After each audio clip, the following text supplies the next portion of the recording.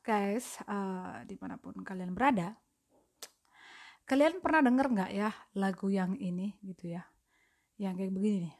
I could lose my heart tonight if you don't turn and walk away, 'cause the way I feel I might lose control and let you stay, 'cause I could take you in my arms and never let go.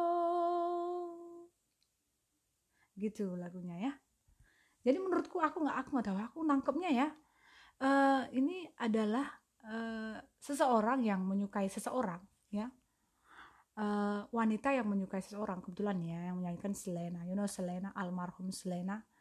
Dia itu Amerika Latin, tapi dia sukses bernyanyi di Amerika, di Hollywood, tapi kemudian dia meninggal accident, maksudnya dia meninggal, dia mendapatkan kecelakaan ya, jadi dia meninggal di situ.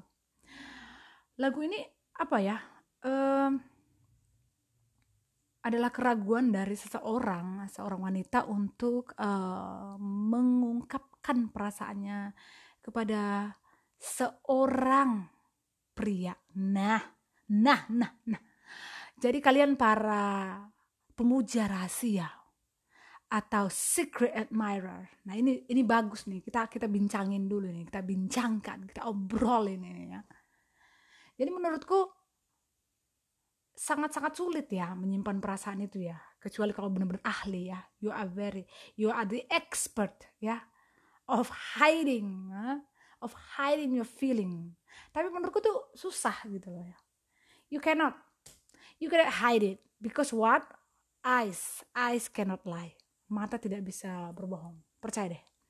Jadi seberapapun kau ya menyembunyikan perasaan itu, mata nggak bisa bohong. Percaya deh, aku serius banget nih, percaya. Coba kamu kaca, terus kamu kasih foto laki-laki itu atau foto perempuan itu yang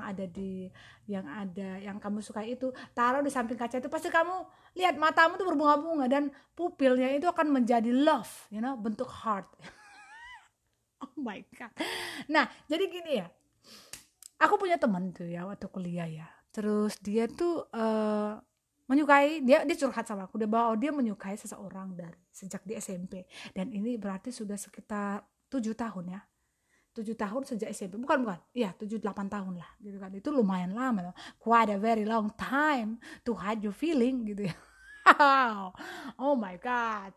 Terus dia bilang, dia tahu laki-laki ini suka nongkrong di mana, bagaimana cara berbicara, cara berjalannya, bagaimana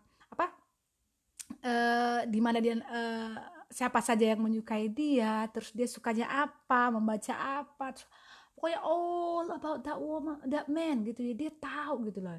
Jadi tahu dia laki-laki ini kan lewat dari mana gitu. Pada jam segini laki-laki ini di mana gitu loh. Oh my god, how come, itu berarti dia itu adalah pemuja rahasia yang 100% pure. Jadi dia benar-benar pure, murni pemuja rahasia.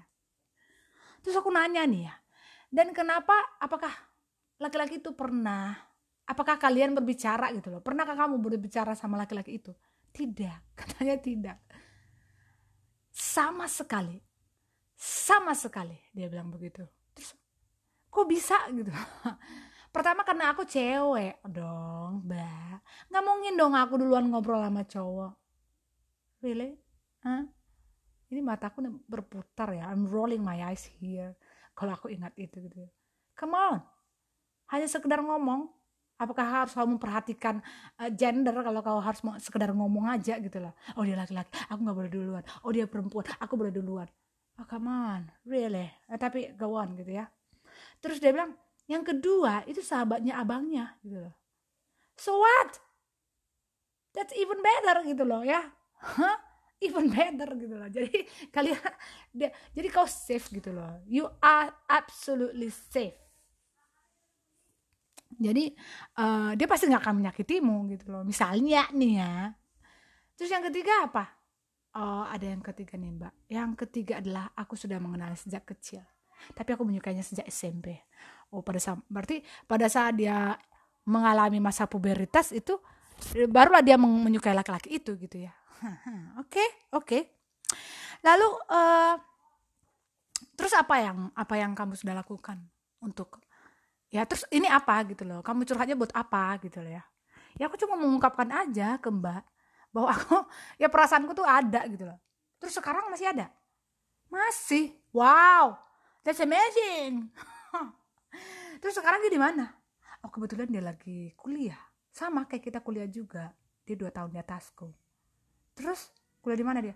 Dan dia menyebutkan bahwa dia kuliah di bukan cukup bonafit, dia di perguruan tinggi negeri yang sangat bonafit di Bandung gitu ya.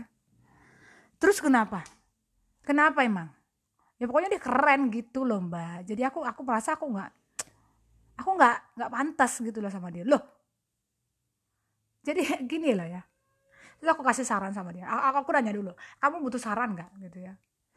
Ya sebenarnya aku hanya mengungkapkan, tapi nggak apa-apa deh kalau sarannya gratis. Gitu lah, nggak apa-apa lah kan. Pertama gratis, kedua bayar gitu ya. Jadi gini loh. Kalau menurut aku ya, itu nggak masalah loh kamu mengungkapkan perasaanmu kepada laki-laki itu. Sejauh kamu tidak mengharapkan something in return gitu loh. Kamu tidak mengharapkan dia ada imbalan perasaan dari dia, dan itu akan lebih mudah gitu loh ya. Jadi apa yang harus aku lakukan Mbak? Ya kamu minta dong nomor HP-nya. Kamu punya nggak nomor HP-nya? Punya. Nah ya udah telepon. What's so hard about that? Gitu kan? Ya aku malu, aku nggak bisa gitu kan. Aku kan perempuan. Hello, kamu kan nggak nembak gitu loh. What's the problem with that? Gitu loh ya. Aku sebenarnya ngomong aja. Aku bahkan tidak sanggup melakukan itu. Jadi ya, aku nggak tahu apakah dia melakukan itu pada saat itu ya. Aku sih ragu ya, gitu loh ya. Jadi, tapi rupanya 2 minggu kemudian dia cerita sama aku. Mbak, aku sudah melakukan yang kau katakan. Apa itu? Ya mengungkapkan perasaanku kepada laki-laki yang kusukai sejak SMP. Dan aku tidak mengharapkan dia untuk memberikan something in return atau memberikan imbal balik kepada perasaanku. Bentar. Kamu ngomong apa sama dia? Aku cuman bilang aku telepon. Halo bang, abang gak kenal sama aku ya? Aku adanya si itu loh. Oh iya dek, kenapa dek? Tumen sekali ya. Adek ini nelpon. Kenapa dek? Kata laki-laki itu pertama katanya dia masih excited gitu. Apa kabar? Kita kan sekampung dulu bla bla bla bla gitu ya. Nah ujung-ujungnya dia bilang, loh tapi ntar dulu deh, adek mau ada perlu gak sama abang nih? Kenapa sih itu? Jadi laki-laki ini menanyakan si sahabatnya itu, abangnya temanku ini ya, takut ada apa-apa gitu kan. Mereka kan sahabatan gitu ya. Enggak bang, aku cuma mau bilang sesuatu. Oh kamu bilang apa? Aku suka sama abang sejak SMP dan aku hanya mengatakan itu dan aku tidak mengharapkan abang untuk membalas perasaanku ini, dan itu saja. Setelah itu jeda yang panjang gitu ya. Dan ya, terus aku nanya sama dia, setelah itu apa? Ya aku matiin. Kenapa kamu matikan? Ya karena dia gak ada respon gitu ya, kan bagus gitu lah. Ya itu bagus ya.